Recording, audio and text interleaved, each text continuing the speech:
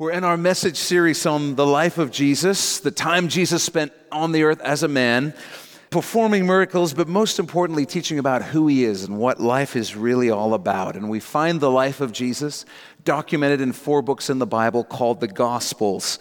And today we're going to begin in verse 6 of chapter 15. We'll actually go back to verse 1 of chapter 15 of the Gospel of John. We know it's the night that Jesus will be arrested by his enemies, the religious leaders in Jerusalem. It's the day before he'll be killed and crucified on the cross. He's just shared his last meal, the famous Last Supper, with his disciples, and they're now walking together down one side of the Kidron Valley, up the other side in Jerusalem toward the Garden of Gethsemane. And during their walk and during their final meal together, Jesus has been sharing some of his most important teachings with them, the serious things about what it means to be a disciple of Jesus. And last week, Jesus began sharing what I consider to be the secret to living an effective and abundant Christian life. This week, he's going to continue in the same vein, and we pretty much left off mid-sentence last week. It's just continuing right where we left off. So we're actually just going to go back and quickly read through the first 5 verses of John 15 together again, and then we'll continue to talk about this incredible truth Jesus is sharing. He says in verse 1, "I am the true vine, and my Father is the vine dresser. Every branch in me that does not bear fruit, he takes away." We talked about how that actually means he lifts up. When we're unfruitful, when we're not producing good works that bring God glory, he goes to work in our lives to clean us off, lift us up, and put us back on the rock that is Jesus. And then he says, "And every branch that bears fruit, he prunes that it may bear more fruit." We talked about how that's referring to those things we can allow into our lives that consume us, but don't actually help us live for Jesus. So the Lord has to go to work bringing those things to an end so that we can stay focused on living for what truly matters, living for eternity. Verse 3, "You are already clean because of the word which I have spoken to you." He's speaking here about good works, spiritual fruit. He's not talking about salvation. Verse 4, "Abide in me and I in you. As the branch cannot bear fruit of itself unless it abides in the vine, neither can you unless you abide in me. I am the vine, you are the branches. He who abides in me and I in him bears much fruit. For without me, you can do nothing." We can't do anything good unless God does it through us. And so Jesus hasn't given us a long list of do's and don'ts. He's given us a list with one do on it. Abide in him. Live in close relationship with Jesus. Talk with him. Walk with him. Get to know him through his word. Passionately pursue him. Have a real relationship with Jesus. And out of that, good things will flow out of your life naturally. So what does this spiritual fruit look like? Well, if you take a look on your outlines, I've put the famous verse from Galatians 5 on there. And the Bible tells us that spiritual fruit looks like love. It's actually not a whole long list of different things. In the original language, it's actually saying the fruit of the Spirit is love, singular. And then all these other things that follow it are descriptors of what love looks like. So what does love look like? It looks like joy. It's peace. It's long-suffering. That means great patience. It's kindness. It's goodness. It's faithfulness. It literally means faith. It's gentleness. It's self-control. That's what love looks like, the love of God in a person's life. And so we can look at that list, compare it to our own lives, and ask the question, are these qualities present in some way? I know not perfectly, in some way, and are they increasing in my life? And it's not that the answer will tell us what we need to work at doing more. It's not that we need to say, oh man, I'm not very, very patient with people, so I need to really work on that. The answer will tell us whether or not we're abiding in Jesus. So you don't read this and say, I got 3 things I need to work at. You read this and go, you know what? I don't know that I'm really abiding in God the way that I need to be. In the book of Hebrews, it's also on your outlines, we're told, by him let us continually offer the sacrifice of praise to God. That is, and then underline this, the fruit of our lips, giving thanks to his name. Another of the fruits that Jesus talks about, and another of the fruits of loving him, is that you naturally begin to want to thank him and praise him for his goodness to you, his kindness, his grace, his mercy. And I love that it says the fruit of our lips. So this is outwardly. You actually want to use your mouth to tell somebody, to sing a song, to in some way declare the good things that God has done for you. It's not something you have to work at. We're not going to have a class on how to be thankful to God. It's something that rises up within you as you abide in Jesus. And so we can ask ourselves, is thanking and praising God a regular part of my life? Is it something that I find myself wanting to do? Or is it something that I hate to do? And when I come to church and they're singing, I'm like, oh gosh, I can't believe they're singing more songs. Another one? Oh, come on. And again, the idea isn't you need to work on this if you're not good at it. The idea is that it tells you whether or not you're abiding in Jesus. And so you don't go, man, I need to work on my singing. You go, man, I need to spend some more time with Jesus, because I don't find myself being very thankful, which means I'm forgetting what he's done for me, which means I'm not really hanging out with him. And then Proverbs 11:30, also on your outline, says, the fruit of the righteous is a tree of life, and he who wins souls is wise. Evangelism, a heart for those who don't know Jesus to come to know him, is one of the fruits of abiding in Jesus. When you hang out with Jesus, you begin to get his heart for those who don't know him. Just as he looks at those who are lost and says, I want to save you. I want to give you a life that's going to be better than you can imagine. I want to give you the joy that you're looking for. I want to give you the peace that you're looking for. Just as Jesus does that, his heart will begin to take you over, and you will find yourself beginning to look at people who are hurting and have God's heart that says, I want them to know Jesus, to have what they can only find in him. And you begin to pray for them. You begin to ask the Lord for opportunities to share him with them, and you begin to respond when the Lord gives you those opportunities. If you're surrounded by people who don't know Jesus, and that doesn't ever bother you, you're probably not abiding in Jesus. We may be saved, we may be going to heaven, but if there's no fruit in our life, then we're probably not abiding in Jesus. In verse 6, he says, if anyone does not abide in me, he is cast out as a branch and is withered, and they gather them and throw them into the fire, and they are burned. Again, what's the subject? What's the context of what Jesus is talking about? He's talking about bearing fruit. He's talking about producing good works. He's not talking about salvation. So he's not saying if you don't produce enough good works, go to hell. That's not what he's saying. And his point is that a branch that doesn't produce fruit is useless. And we weren't made to be useless. We were made to bring glory to God. In all of this, Jesus is actually hearkening back. He's referring back to something the Old Testament prophet Ezekiel wrote hundreds of years earlier. And Jesus is playing off some of the things that Ezekiel wrote. I think I put it on your outline. I'll read it to you and you can follow along with me. It says, then the word of the Lord came to me, Ezekiel the prophet, saying, Son of man, how is the wood of the vine better than any other wood, the vine branch which is among the trees of the forest?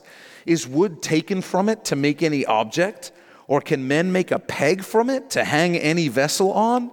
Instead, it is thrown into the fire for fuel. The fire devours both ends of it, and its middle is burned. Is it useful for any work? Underline, useful for any work.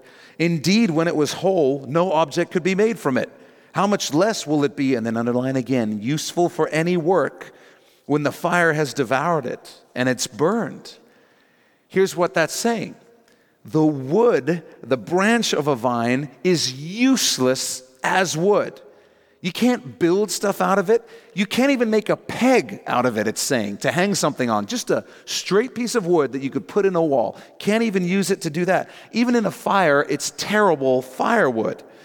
The wood of a vine is good for only one thing and in only one circumstance, producing fruit when it's connected to the vine. Literally, the only good things we're capable of doing are the good works that Jesus does through us by the power of his Holy Spirit when we're connected to him, when we're in relationship with him. Those are the only good things we can do. Well, I don't know, Jeff. I know a lot of people who aren't Christians and they do a lot of good things.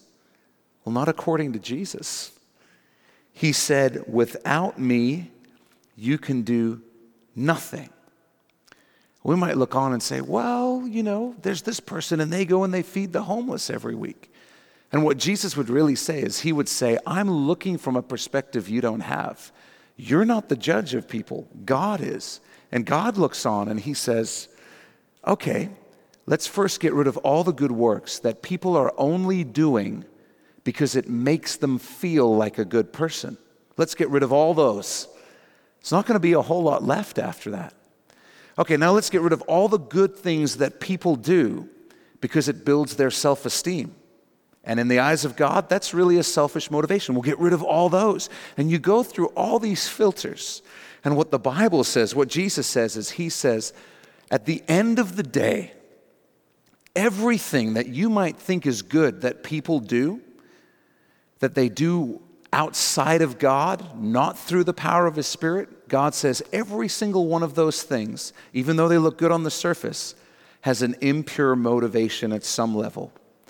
They're doing it for their own gratification because of what they get out of it. People are even feeding the hungry, taking in the homeless because it meets some personal need that they have to feel good, to feel like they're making a difference, to feel better than other people. It meets some sort of need. Does Jesus say, without me you can do some things, a few things?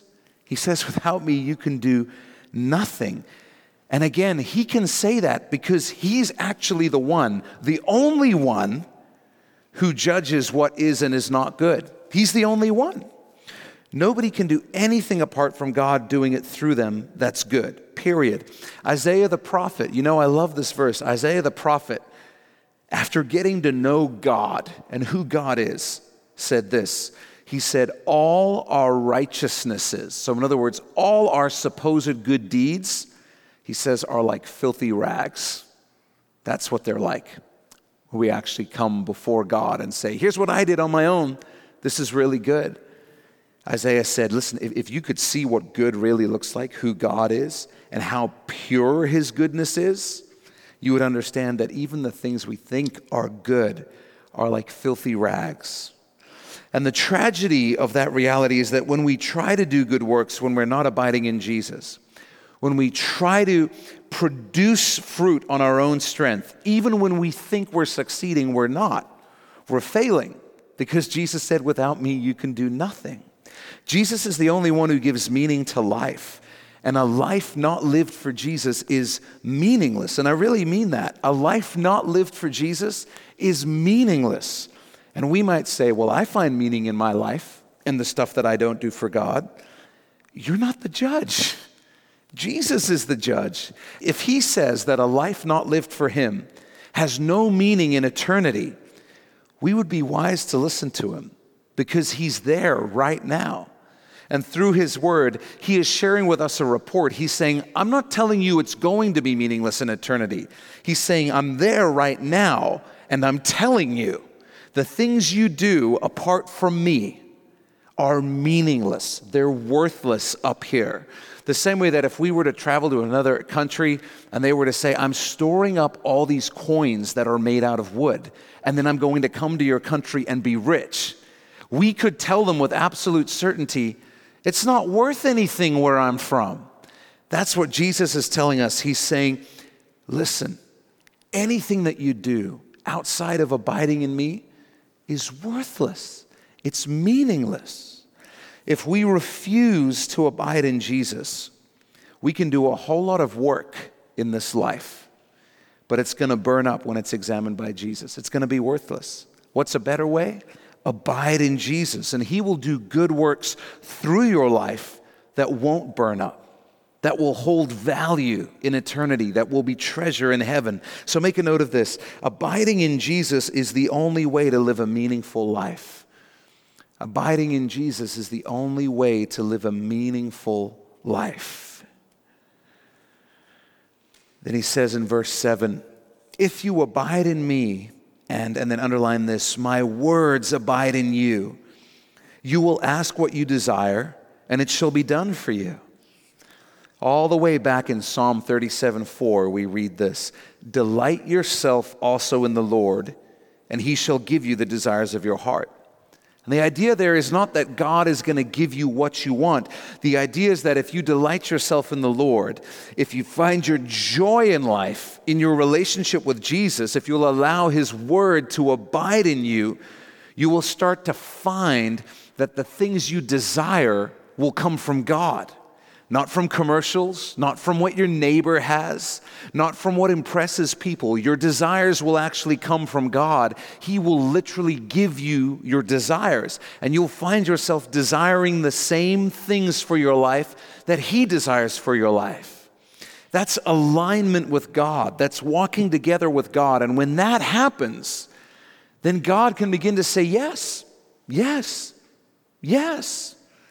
You know, when we're totally out of alignment with God, God can't say yes because we're asking for things that would bring destruction into our life.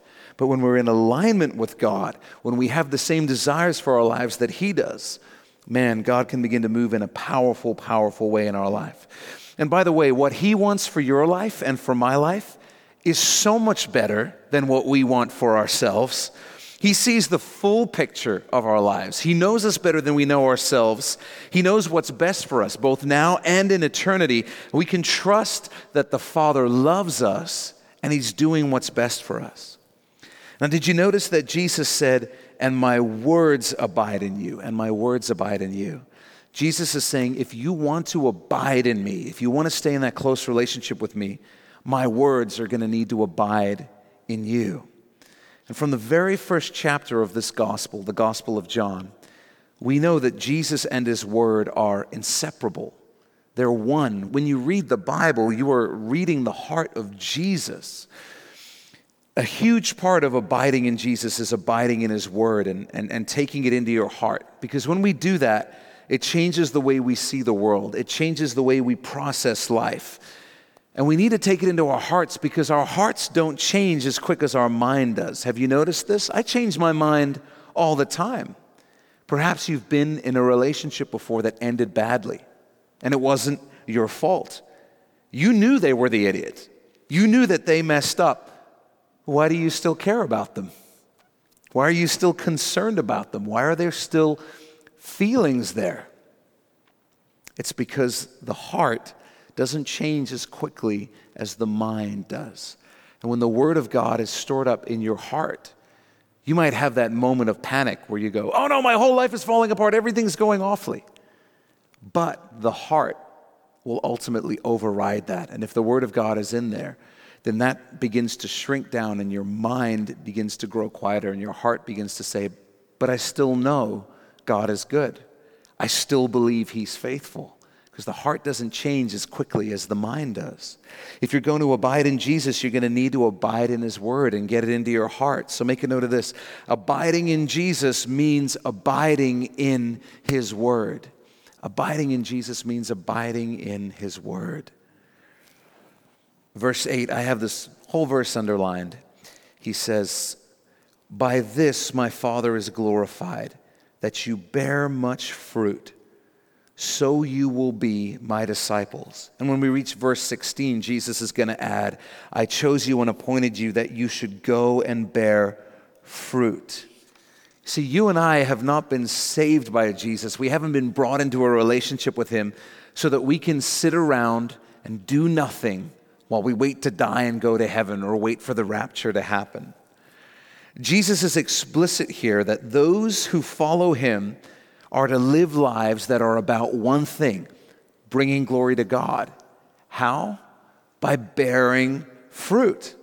That's what your life and my life is to be about, more than ahead of, over and above anything and everything else. We're here to bring glory to God by bearing spiritual fruit. How we live matters. It matters. So write this down. Once we're saved, the purpose of our life becomes bringing glory to God. The purpose of our life becomes bringing glory to God. That's why on little decisions and big decisions, we stop and pray and we ask God, what do you want me to do?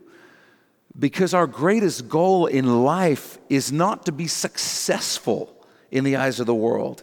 It's to bring glory to God. That's the filter that we put everything through as believers. Verse 9, he says this. I underlined this whole verse too.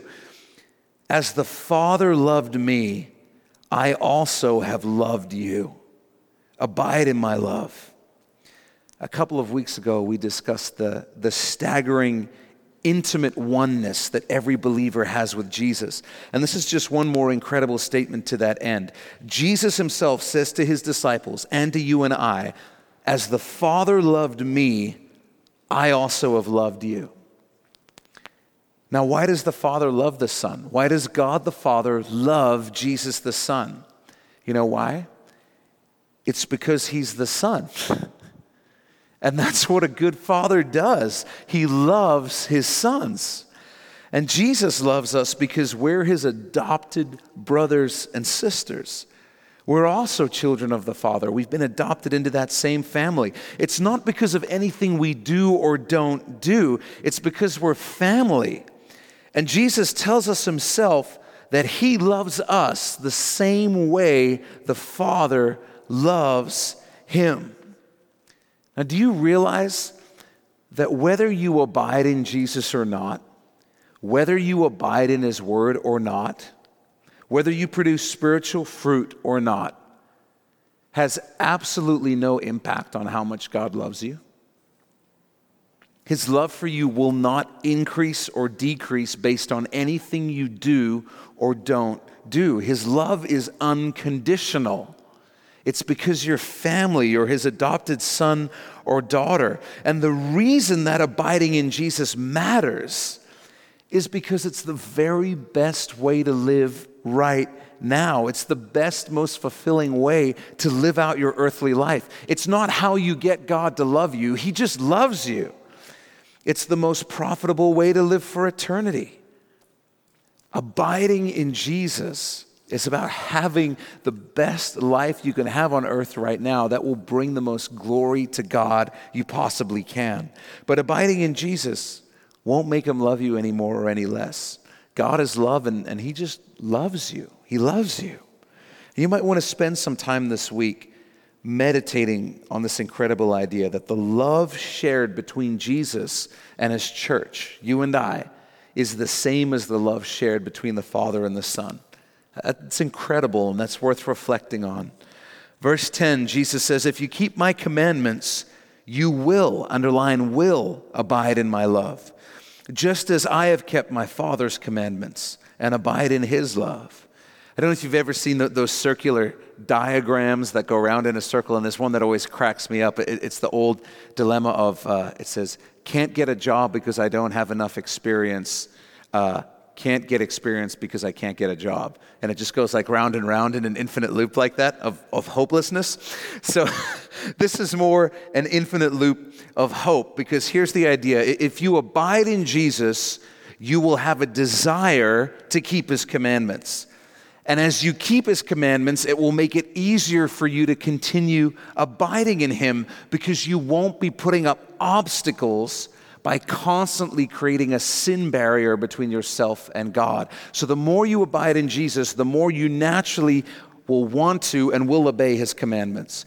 The more you obey his commandments, the easier it becomes to keep abiding in him. It's a cyclical thing that goes round and round and round. Abide in Jesus and you'll be fruitful, which will keep you close to him and make it easier for you to keep abiding in him. On the flip side, if we don't abide in Jesus, we won't keep his commandments, which will only make it harder to abide in him.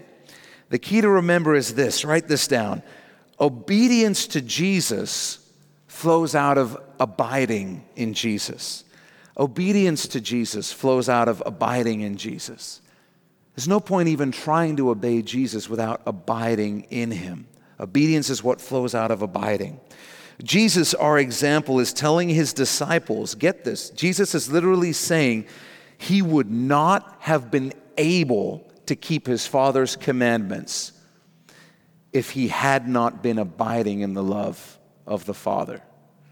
The secret to Jesus being able to go through his whole life and never sinning once was his abiding in the love of the Father. He had such a close relationship with his Father. That's where he got the strength to do that. And if Jesus couldn't live a fruitful life without abiding in the Father, we've got no business pretending that we can live a fruitful life without abiding in Jesus. But when we do abide in him, when we do then keep his commandments, we find ourselves experiencing the abundant life that Jesus promised, because we find ourselves living life the way God designed it to be lived, which is the best way to live in every area of life.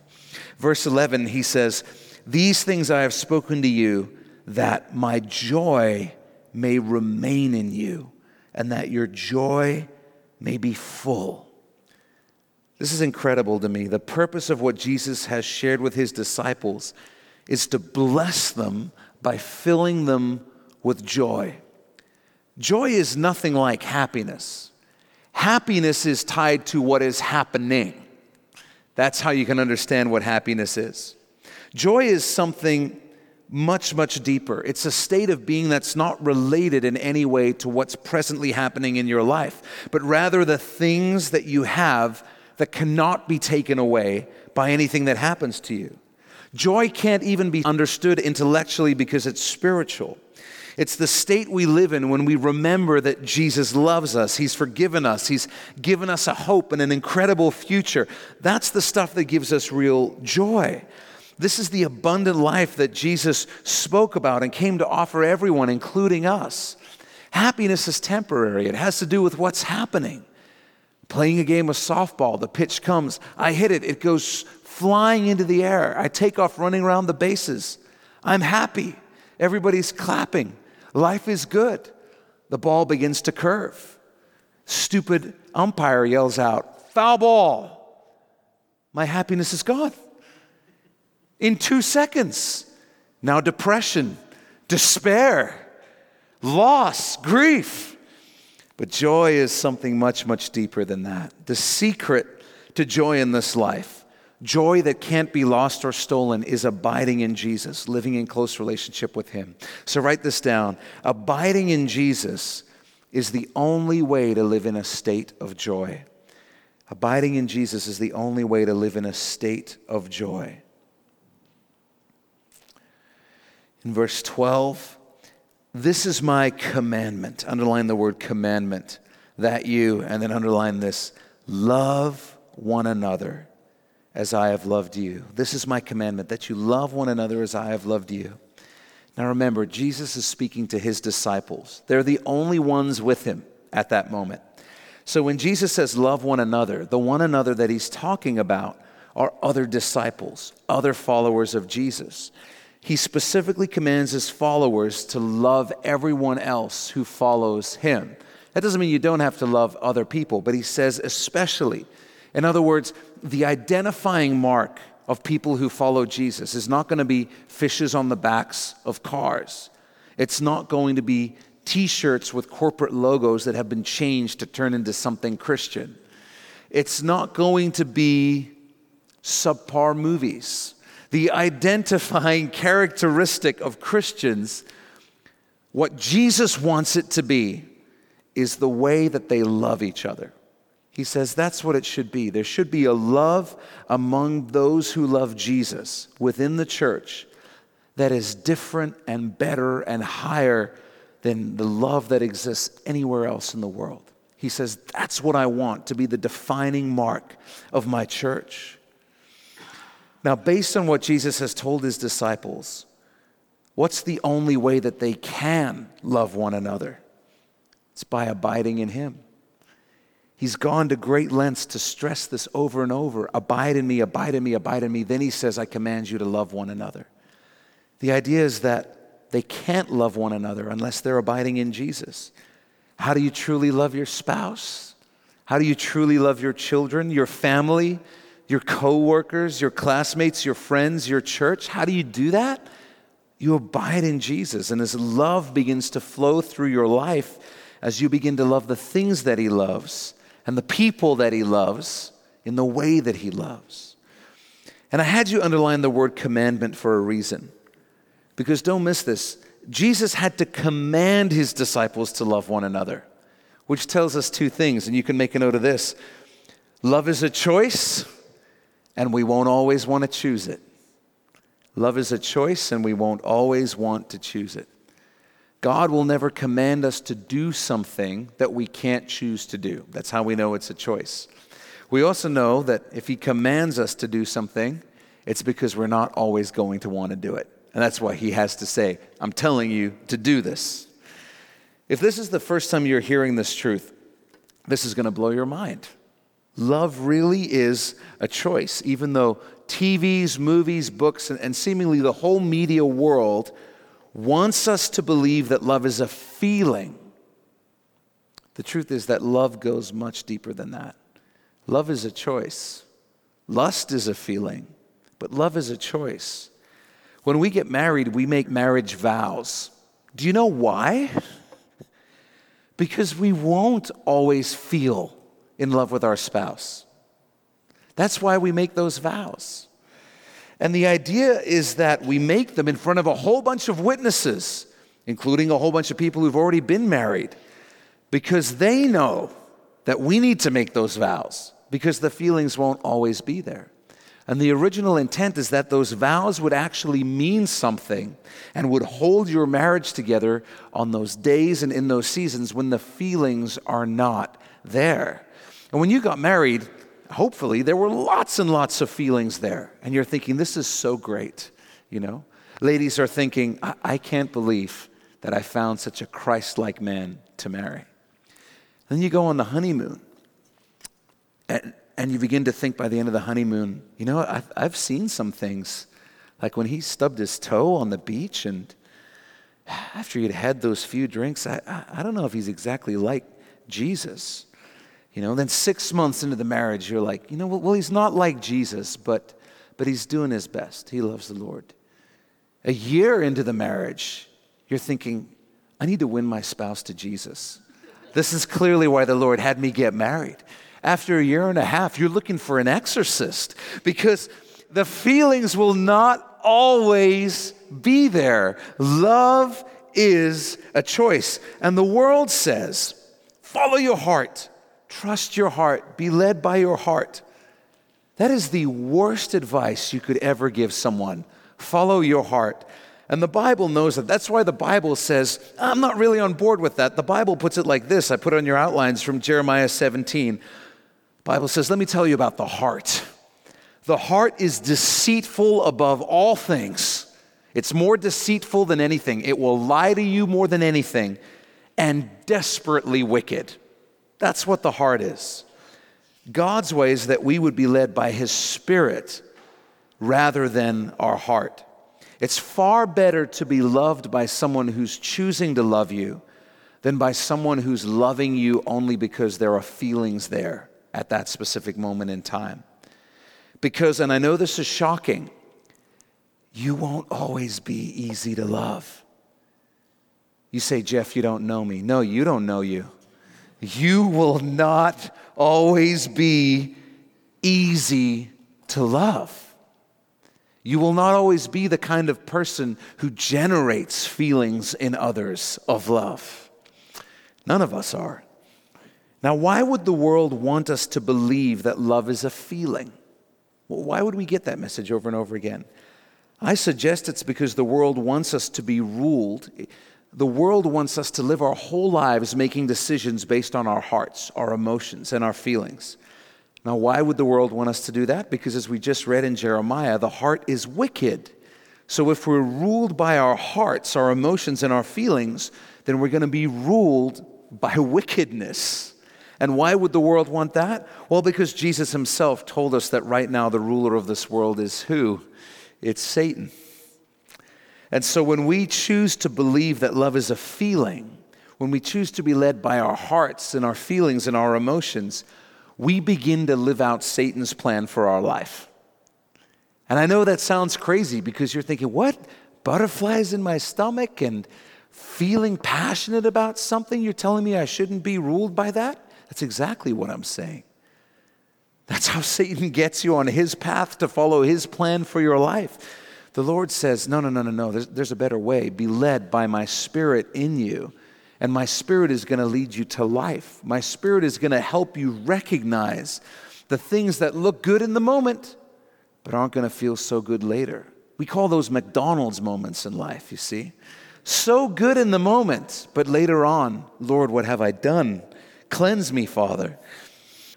And when we recognize that love is a choice and we choose to be led by the Spirit, we begin to live out God's plan for our lives. So the first thing Jesus is telling us and his disciples is that love is a choice, and he expects his disciples to choose to love one another. Secondly, we won't always want to choose to love. When someone is moving and they say, hey, I'm looking for help loading and unloading a truck's worth of stuff, I have never once had the natural reaction of, yes, can't wait to help. So why do we help? It's because we allow our love for that person to be greater than our desire to avoid a task that's not very fun. We make a choice and we choose to love. We choose to love. This might shock you, but I don't even like every Christian that I meet. There are some Christians I see coming in the mall and I just dive into the nearest store that I can and wait for them to pass. This is confession time for me. It's cathartic. It's cheaper than therapy. And I recognize that I'm probably that guy for some people as well. Now, I can't choose who I like and don't like. I can't choose who I click with and who rubs me the wrong way. But I can choose who I love. Because love is a choice. This is profound. Because love is a choice, you and I can love people that we don't even like. You can love somebody you don't like because love is a choice. Love is not a feeling. The reason that you and I should feel secure in the love of God is because with full knowledge of everything we would ever do in our lives, the Bible says he chose us to be part of his family. He chose us. He didn't have a feeling one day. He didn't look at us on our best day and say, oh, there's some potential there. With full knowledge of everything about us, every awful thing we would ever do and think and say, he chose us. Real love, true love is a choice. We can know that God's love for us is never going to change because he chose us, knowing everything about us. And Jesus commands those who follow him to choose to love one another. Now, if you were to ask the average person, hey, do you believe in love? Do you believe we should be loving toward other people? I'm pretty confident every person would say, well, of course. We've talked about this before. The problem comes when somebody has to define love. And we live in a world that says, you're doing a good job of loving me when you let me do whatever I want to do. But not only that, you celebrate with me that what I choose to do is good. That's what it means to be loving. That's the general definition in the world around us today. You're doing a good job loving me if you let me do whatever I want and celebrate whatever I choose to do. The reason that's crazy should be obvious. Because if you parented by that philosophy, the government would remove your children from your home. Little Joey says, well, I don't want to eat the dinner you made me. I want to eat candy and ice cream instead. Now, if every night at dinner you responded by saying, okay, buddy, as long as it makes you happy, would you be a good parent or a bad parent? We all, every single one of us in this room, intrinsically understand we would be bad parents if we let little Joey do whatever he wanted. Get this, even if Joey said to us, well, what does it matter? My choice of food doesn't affect you or harm you in any way. All of us still understand that we would be bad parents if we let little Joey do whatever he wanted. Why? Well, this is huge. Because our society doesn't apply the same logic we just used with little Joey to adults. We understand it with parenting, but we throw that same logic out the window when it comes to adults. This is huge. This is why we all understand the little Joey example. Write this down. This is why we all understand it. Because we all understand deep down that love does what is best for the other person, whether or not it makes them happy in the moment. Love does what is best for the other person, whether or not it makes them happy in the moment. That's the logic we all inherently understood with little Joey, and that's how God loves us. God doesn't move in our lives with the goal of making us happy in the moment. He moves in our lives with the goal of doing what's best for us. How many of us are honest enough to recognize that we often want things in the moment that wouldn't be good for us in the long run? All the time, right? All the time. We're all like that. And we've all prayed prayers that we're really glad God didn't answer. Oh, Lord, just let me marry her. I know she's the one. 15 years later, God, you are so good. You save your servant from the snares of the enemy. That's right. Love does what is best for the other person, whether or not it's what makes them happy in the moment. This means that sometimes being loving is going to make the person that you're loving mad at you, even hate you. A believing brother or sister who's in your life gets into a seriously toxic relationship. You can tell it's not what God has for them because you can tell they're not on the same page with God. They're getting into a deep relationship with someone who doesn't even believe in Jesus. You know the Bible says they shouldn't be doing that. You know it's going to lead to destruction and unhealthy things in their life. You have a duty to tell them the truth, even though the response you get might be them angrily saying, "Why can't you just be happy for me? Why can't you just be happy for me?" Because I love you. Because I love you. And my goal isn't to just agree with you so that you can be happy in the moment. My goal is to love you and do what's best for you.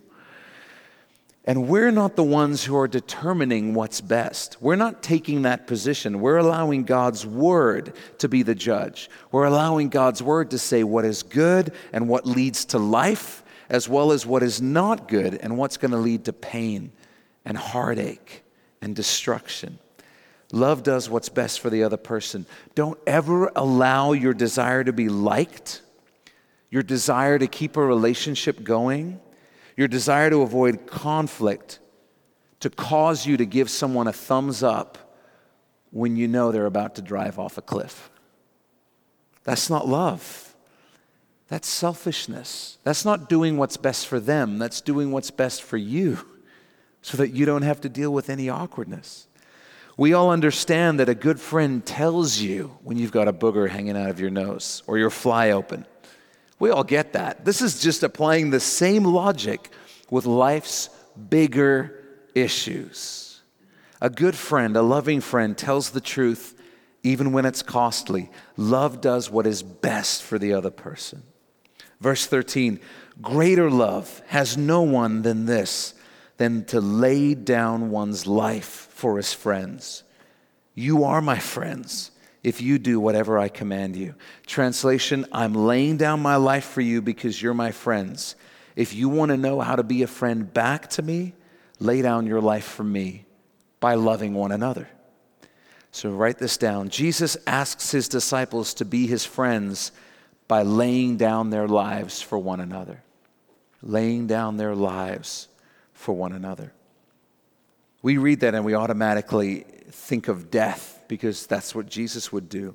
But laying down your life for your friends is simply the process of putting them ahead of yourself. And Jesus was laying down his life for his friends long before he went to the cross. The cross was the ultimate expression of that. But Jesus is saying, I'm asking you to be my friends by laying down your lives for one another. That's what he wants us to do. Verse 15, again, I underlined the whole verse. No longer do I call you servants, for a servant does not know what his master is doing. But I've called you friends, for all things that I heard from my Father, I've made known to you. This is one of those verses that just floors me because it's so glorious. To his followers, to his disciples, to you and I, Jesus says, no longer do I call you servants, but I've called you friends. I've called you friends. And that messes me up because a lot of the time I don't feel like I'm doing a very good job being a friend to Jesus. But praise God, I've never been the one holding our relationship together. You've never been the one holding your relationship with God together. He initiated it. He maintains it. And he's the one who's going to sustain it. And he calls me, he calls you friend, the same thing he called Abraham. And as a side note, please don't miss that Jesus says that one of the ways he treats us as his friends is by sharing his plans with us. And a huge part of that is obviously his future plans. That's what he's talking about, which are prophecies recorded in the Bible, and the Bible's full of them. So I was just thinking about this week. Think how puzzled Jesus must be when he says, I love you, church, so I'm sharing my future plans with you, only to have most of his church respond by saying things like, we don't think your future plans are important. Or, well, that sounds scary, so we're just not going to read or talk about it. Even though Jesus says, because I called you friends, I'm sharing my plans with you. Because I love you and I want you to be in on it. We love Bible prophecy because it's just that. It's Jesus sharing his future plans with us and treating us as his friends. Verse 16, you did not choose me, but I chose you and appointed you that you should go and bear fruit and that your fruit should remain.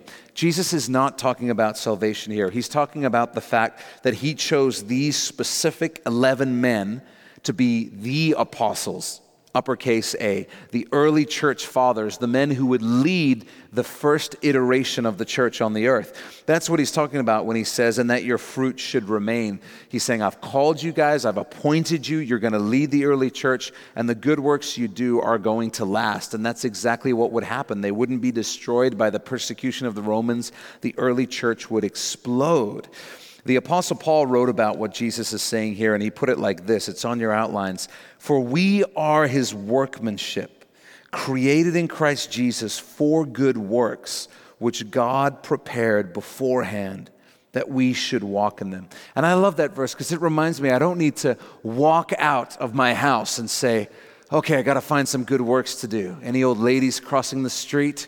Any cats stuck in trees? Any homeless people who need a sandwich?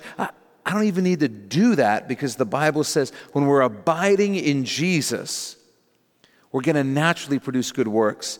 And in Ephesians 2 there, it says that God's even prepared those good works before the world was even made. They're waiting for us. If we will focus on abiding in Jesus, he'll make sure that we don't miss those opportunities. There's purpose to our lives, and the greatest purpose is to bring glory to Jesus. Then he goes on and he says that whatever you ask the Father in my name, he may give you. And when bringing glory to Jesus is the defining goal of your life, the things that you're going to ask him for will have that same end, bringing glory to him. So you can ask him whatever you want, and he'll give it to you when the goal is bringing glory to him. Verse 17, these things I command you. He says it again. I command you that you love one another. How? By abiding in Jesus. Loving one another is a big deal. As we said earlier, Jesus said, I want this to be the defining characteristic, the identifying mark of my church. And we talked about how the one another are other disciples, other believers. That means that in order to be actively obeying this command from Jesus, you need to be around who? Other believers. You have to be around other believers in order to love them, in order to lay down your life for them. You can't isolate yourself, withdraw from the church, and be actively following Jesus. It's impossible. Now, you will encounter in your Christian life some alleged believers who talk a big spiritual game. They seem really profound, but the thing is you find that they drift from church to church and they never really get down to the business of actually serving other believers, actually laying their life down for other believers in any measurable way. They're not spiritual, and they're certainly not loving the one another that Jesus spoke about. They've fallen into the same trap that many other religions lay. And the appeal of many religions is that they teach that you can be spiritual without having to love people, without having to deal with the messiness of loving people. All you have to do is follow rituals, make your pilgrimage, pay your money, and you're good. And the truth is, we all like the sound of that. You mean, you'll tell me I'm spiritual and a good person, and I only have to love the people that I want to love? I'm in. Now, when it comes to learning how to really live this out, how to actually be loving to one another, the Lord has been so gracious, and He's given us two wonderful opportunities to learn. The first great opportunity to learn how to love one another is called marriage. It's a great opportunity. The second wonderful opportunity is called family, parenting, extended family. Because the truth is that it becomes more and more difficult to love people the more and more time you spend around them. Have you noticed this? Winston Churchill said, "Dead fish and house guests begin to stink after 3 days." The more time you spend with a person, the more difficult it becomes to love them. The only exception to this is Jesus Christ. The more you get to know him, the easier he becomes to love. But it's good to remember these two things. The spouse or the future spouse and family that you have are being used by God to grow you in love and help you become better at loving the one another. Those little things that might grate on you, they're probably not an accident. They're probably divinely orchestrated by God to smooth out those rough, pointy edges on us. Because the truth is, it's easy to come to church once a week for a couple of hours and love people. That's easy. Day to day, in the trenches of life, with the people you're around all the time, that's where this thing really gets worked out, the loving one another. That's where it's really worked out.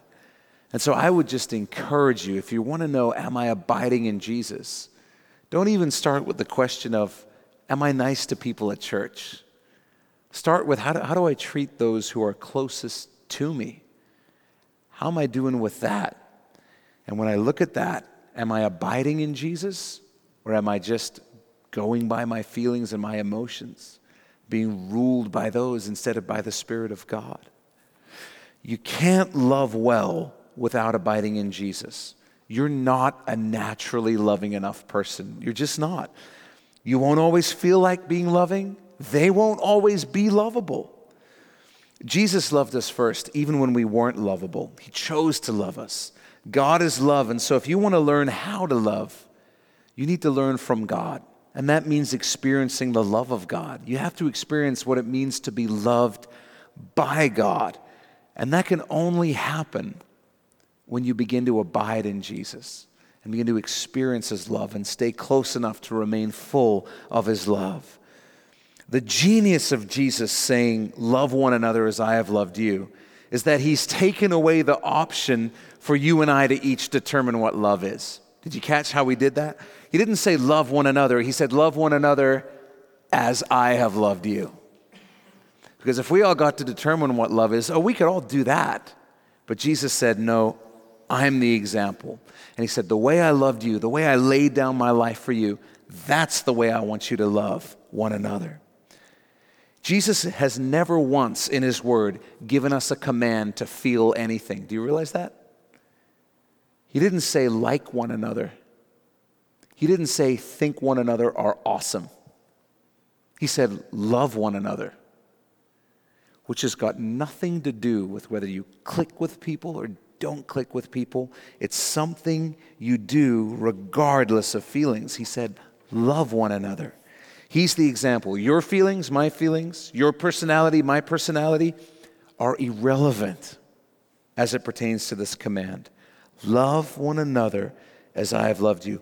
And our only hope to actually do that is to abide in Jesus and allow his word to abide in us. With that, let's pray. Would you bow your head and close your eyes? And Father, thank you so much that you have invited us to live the abundant life, the life that flows out of abiding in your Son, Jesus, living in relationship with him, not trying to stir up good works, not trying to impress anybody, not trying to live a life dominated by rules, but to live in a relationship with the God who chose to love us, knowing everything about us.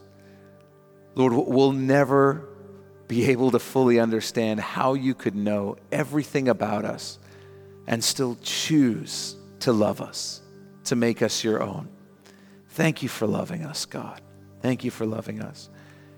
And we pray that we would abide in you so that we can live out your commandment to love one another, to truly lay down our lives for each other, for the believers that you've put in our life and around us, that those who don't know you might look on and be amazed by the love that exists between your people.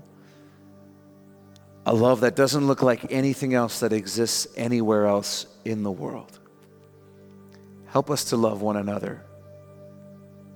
And may that flow out of being great at loving you, Jesus.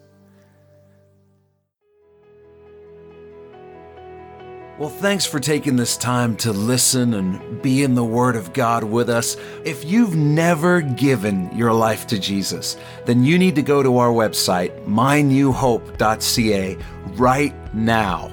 When you get there, you'll see a graphic on our homepage that says The Gospel. Click on that and you'll be able to watch a short video where we share the best news you'll ever hear in your life. It's more important than whatever else you're doing right now. So stop whatever else you're doing, go to mynewhope.ca and click on The Gospel. If God has blessed you through this message, we'd love to hear about it. Shoot us an email at info@mynewhope.ca and let us know how God has impacted your life through His Word. If you're in the greater Vancouver area, I want to invite you personally to come and be a part of New Hope Church. We believe God is doing something real special as we grow together in our faith and love for Jesus, and we would love you to be a part of it. And finally, if you'd like to support the Bible teaching ministry of New Hope through financial giving, you can also do that through our website. Just go to mynewhope.ca/give.